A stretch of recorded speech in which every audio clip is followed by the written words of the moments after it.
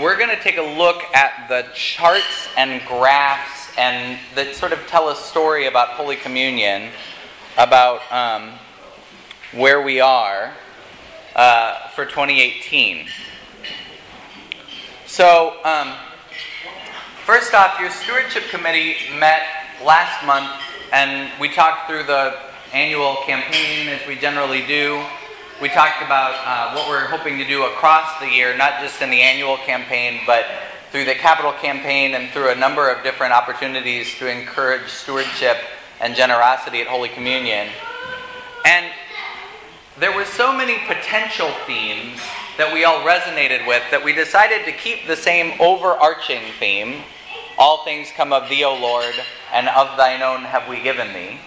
That response that we say at 8 o'clock and 10:30 when the gifts are brought up, that little bit from Chronicles that remind us that all we have comes from God and thus goes back to God. But we decided to have 4 components to that theme. To talk about fearless generosity, commitment to community, growth and abundance, and capital versus annual giving. The first 3 are pretty obvious. They talk about both why we give and what's going on at our church right now. The fourth one also talks about what's going on at our church right now. We want to be really honest and upfront that there are sort of 2 dances around generosity that we're inviting you to consider right now. One is the annual campaign and one is the capital campaign. And we'll say a little bit more about that toward the end. But we're going to talk first this morning about the annual campaign. And when we do that, with the encouragement of Brian, your vestry's treasurer, we like to give you facts and figures and show you what's going on right now. We do the annual campaign in fall. We ask for folks to turn in their pledges in fall because it helps the vestry to plan the budget for next year. My old boss in Washington D.C. always used to say when it was pledge card season, please turn in your pledge card because the vestry is trying to make a sober and responsible budget. A sober and responsible budget. And we are trying to do that, and it really helps to know what kind of giving to plan on. So, to talk about a sober and responsible budget. These are the budgeted expenses for 2018. You can see that we have just over $600,000, $629,000 worth of expenses. Brian, do you want to say a word about how that's split and the health of what's split and what grows and what doesn't? Sure, happy to. As you can tell, the big chunks of the pie, the big pieces of the pie on the right-hand side there, are all people expenses. Paying our wonderful clergy and staff that do the good work that they're doing. And certainly a portion of that is compensation, direct paychecks and things like that. The one that's kind of more troubling that we don't have much control over is the benefits and taxes. Just like the rest of the country, healthcare is getting more and more expensive. And we are, to keep good people, we have to provide good healthcare and good benefits and things like that. So even if we don't change anything else about the way we operate Holy Communion, our budget is growing, or the amount of expenses we have to pay to continue operations is increasing. So that's, the majority of our budget is spent on people costs. The other big pieces are, of course, about a quarter of the budget is spent on our facilities and our buildings, keeping repairs, doing small renovations when we need to, and also just still paying off the loan on the renovation on this half of the building. We have a portion of our budget is spent just on debt repayments. And then the remainder of it is smaller pieces, administrative, but also some of our outreach engagements, both through our direct spending on things like Laundry Love and activities like that, but also through our diocesan pledge, where we give a portion of our budget to the diocese, and they're able to redistribute it. Some of it comes back to us from time to time, other of it goes out to other dioceses or other initiatives across the state of Missouri. So our outreach is about a quarter, depending on how you look at it as well. Any questions on the expense side of the budget? Wow, no questions. Okay, if there are more, you can always ask them. Budgeted revenue. Go ahead. Go ahead, Lori. I'm all for having money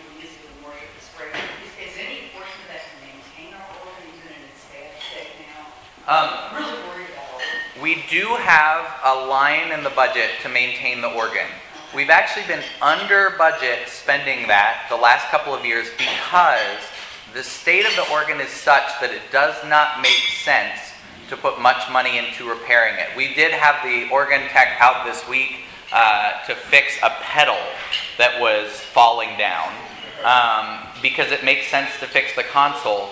But we're losing there's leather components to what open and close the pipes, and those are deteriorating really fast. As the boxes that the pipes sit in themselves are in a state that they cannot be repaired without a major intervention.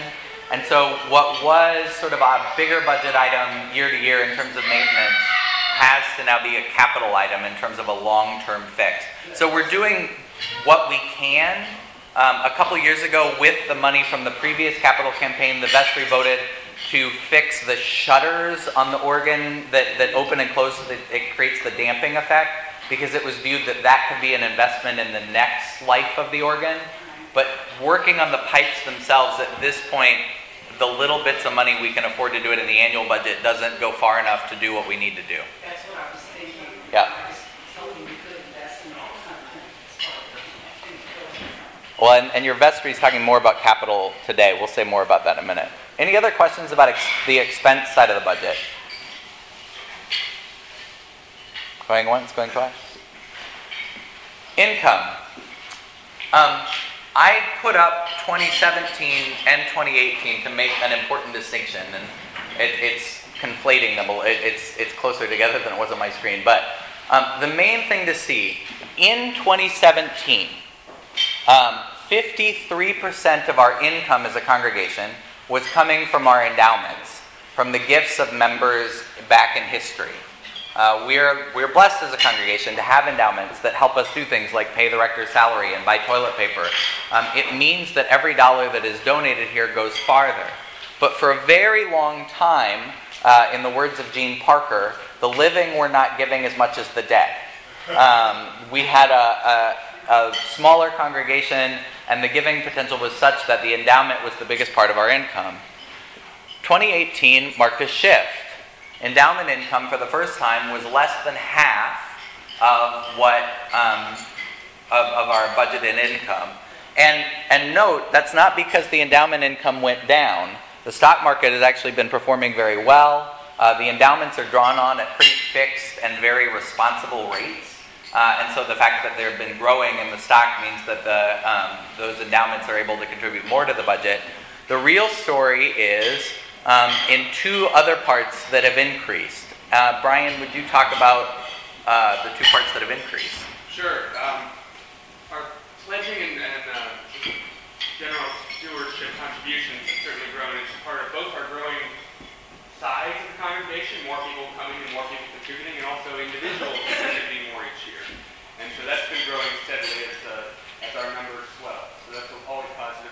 The other piece that's no longer a trivial piece of the pie is the use of the building. We've used part of our unoccupied space in the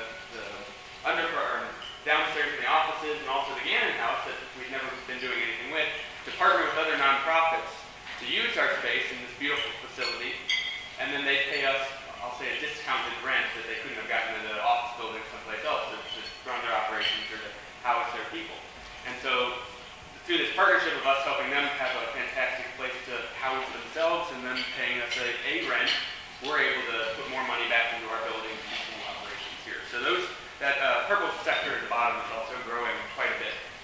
I'd like to continue expanding that, but we're actually making pretty good use of our current space. And might be constraining if we want to expand that in the future unless we get to the capital campaign and grow that further. So, one of the things that we've been tracking for the last several years, one of the constant goals of the stewardship committee is to reach 100% pledging.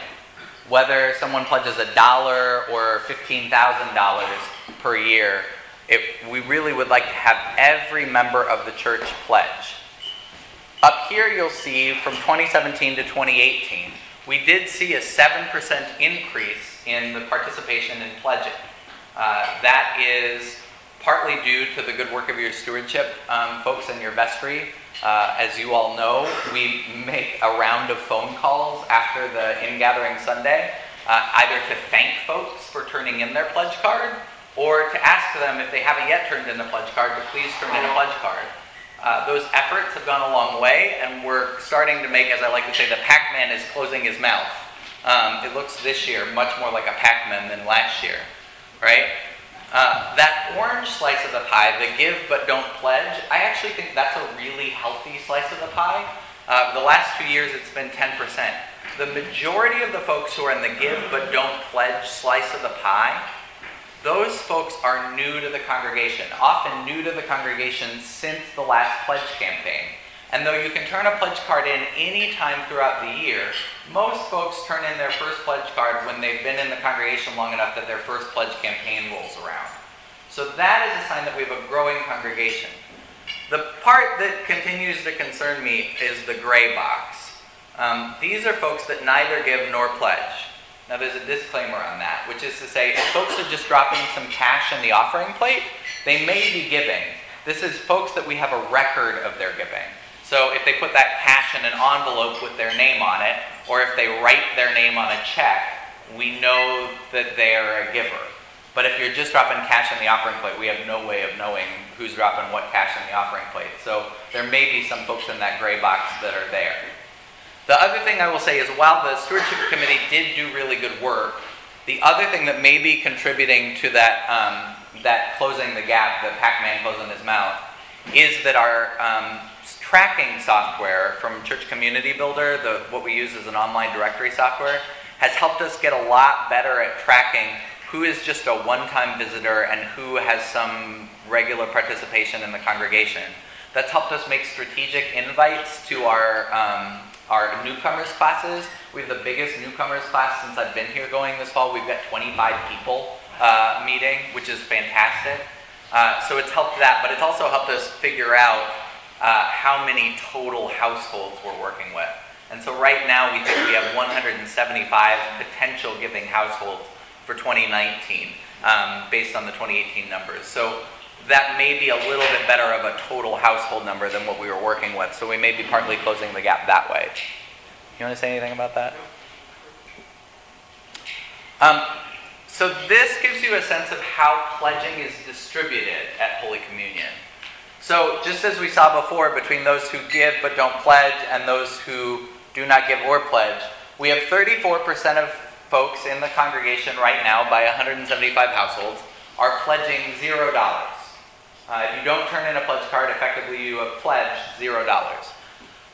42 of our households, the largest single number, are pledging between $1 and $999. 41 of the households are pledging between $1,000 and $2,500, $2,499. Then 10 households pledge between $2,500 and $3,999. 18 households pledge between $4,000 and $7,999. And there are 5 households pledging between $8,000 and $15,000. There's a couple things to notice about that. One, we're in a really healthy place as far as congregations go. There are a number of congregations, Episcopal congregations out there, that are worried about finances, partly because they may have 1 or 2 pledgers that are pledging a huge amount of the budget. No single pledger is pledging even pledging 5% of our budget. That's not true in a lot of Episcopal churches. In some Episcopal churches, a funeral can mean you lose 20% of your budget for the next year. And so we're actually in a really healthy place where giving is distributed. We also are a much more economically diverse Episcopal congregation than many congregations, which means that we have a pretty wide spread as to what giving is. And just because somebody is in the $1 to $999 category doesn't mean they're not being incredibly generous. We know that we have people that are giving sacrificially. As Donna likes to say, give so you feel it. We have folks that are giving and they feel it at all levels of donating. And so we partly put this out there to show you that we've got a wide, beautiful diversity of folks that are able to give and that making a pledge is accessible to everybody. Anything about that? Yeah, I think it's also just important to remember that every piece is important.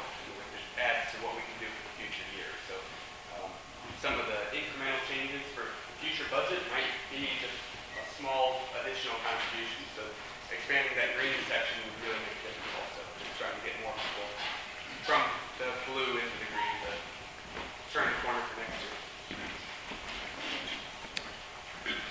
So one last word about annual versus capital giving. This is excerpted from your letter, but a couple of things to say about it. Annual giving is the bread and butter of the church. It's how we pay the day-to-day operations. It's how we are able to make donations to Cristosal in El Salvador. It's how we're able to pay our diocesan assessment and make sure churches stay open in places like Sikeston and Pacific, Missouri, and that good programs like the Deaconess Ann House have funding. The annual pledge is how we keep going year to year. And so we ask that is the primary place of giving. A lot of people across the history of the church have had a practice of giving a portion of their income, a fixed percent, the tithe, 10%. Some people give 10% directly to the church. Others practice what is called the modern tithe. They give away 10% of their income, and hopefully Holy Communion is valuable to you, and a big portion of that is to the church. But they may be tithing just 10% back to nonprofits and to good work. That's what Ellis and I practice. We give 10% of our income. The biggest single place is Holy Communion, but we also give money directly to Cristosal and to my seminary and to Wash U, because Ellis graduated from there, and things like that. So everybody, we are encouraging folks to have a practice of giving, and we hope that the annual campaign is your primary place of giving for Holy Communion. The capital campaign represents a different kind of giving. It's a sort of generational kind of gift. It's the kind of gift that you give out of big Thanksgiving, and it's above and beyond what comes from annual giving. It's an investment in this place, in the facility, in the organ that hopefully folks will be hearing for the next 30, 40 years, in the accessible restrooms that make this place. The vestry is going to come up with the final list of what the projects are going to be and decide if we're going forward in the capital campaign today. But whatever that list is, it will be the kind of stuff that lasts for a generation at the church. And so that's the kind of giving we encourage, is generational, exceptional giving in a capital campaign.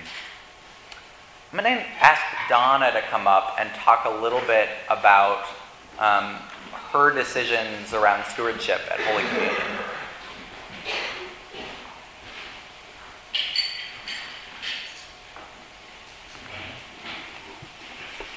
Good morning. My name is Donna, and I'm a recovering Catholic.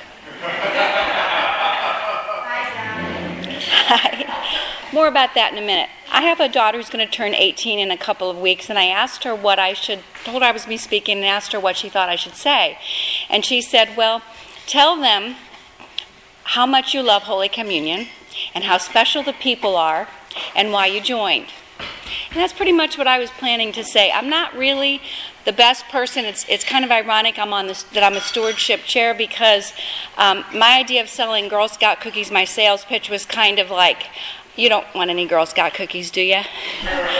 Asking people for money is not something that I enjoy or that comes easy. So I'm not going to ask you for anything or tell you why you should give or what you should. I'm just going to tell you why I do. And if anything that I say resonates, then that's great. If not, I hope you enjoy some of my stories.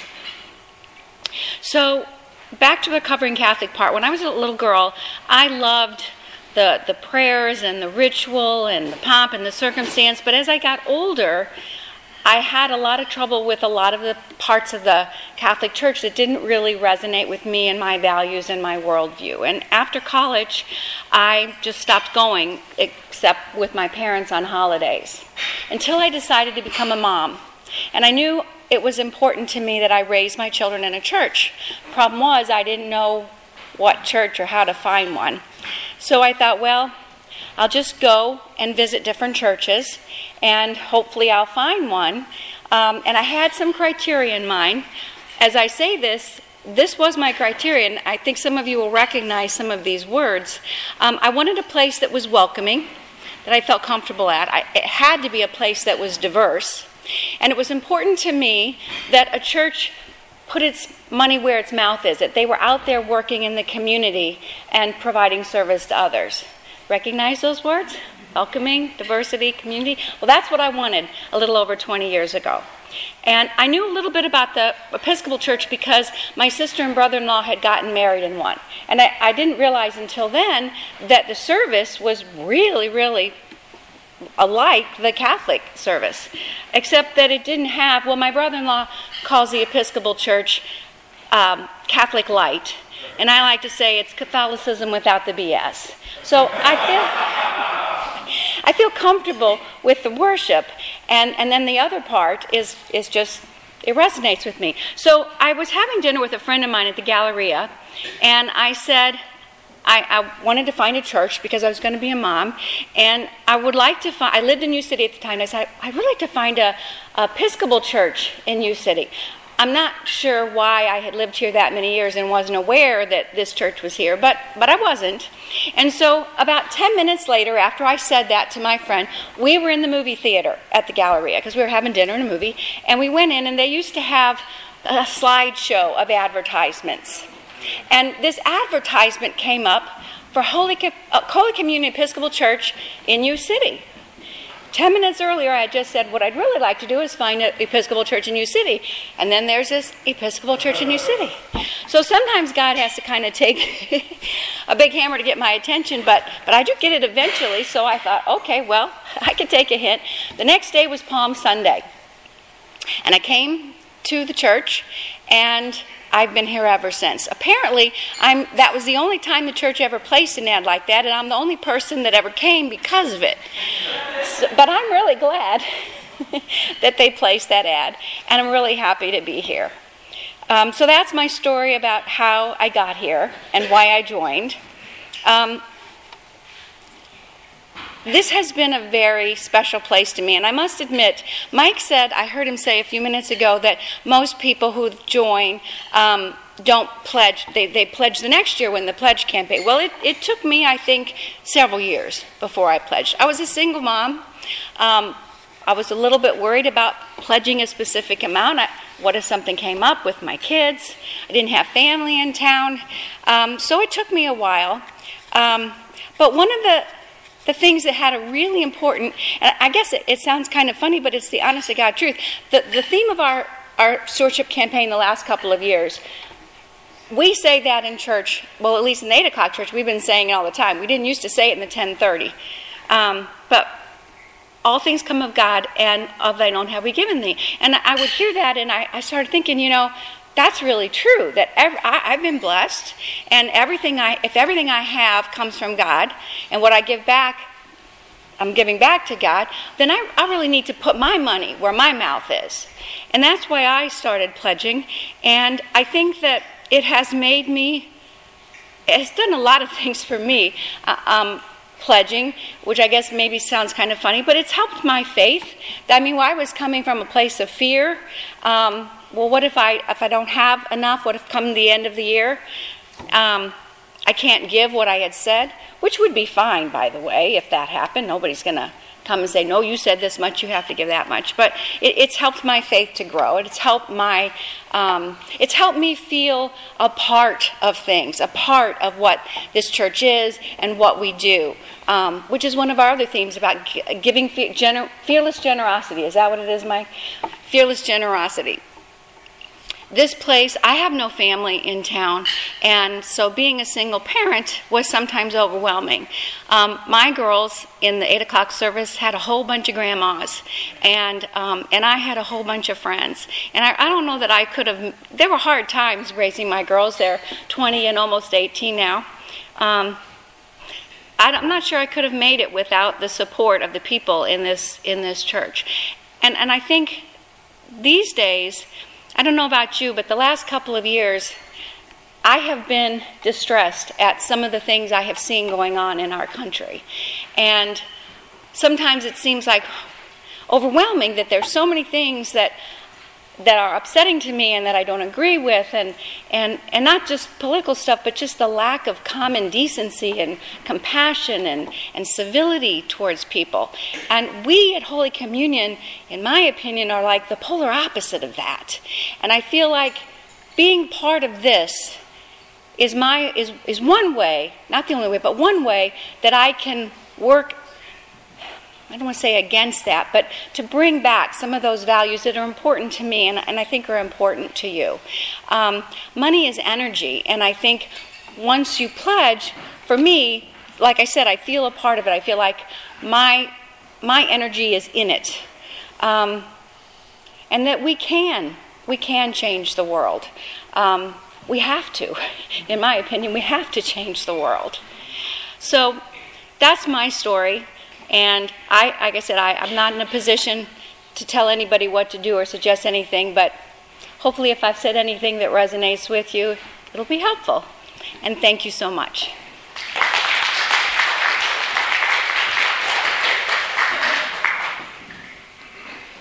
That theme of fearless generosity, Donna checked it with me, but it was her words that came.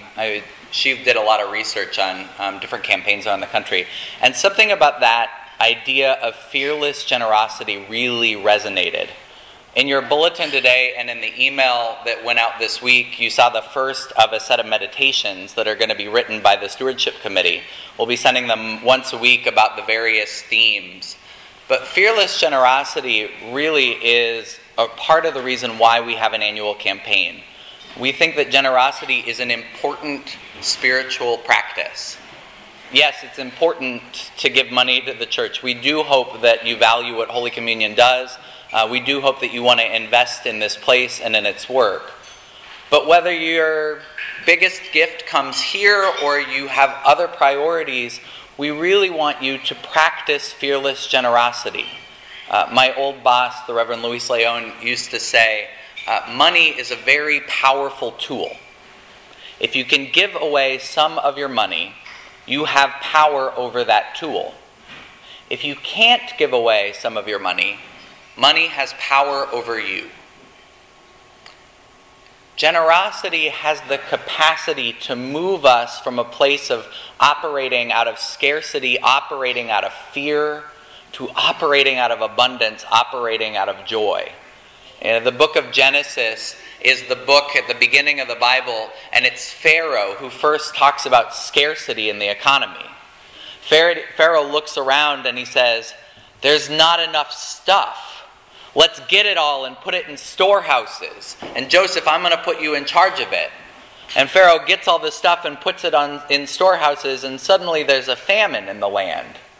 Wonder what happened there. Earlier in Genesis, at the beginning of the story, the very beginning of creation, God says, "It is good."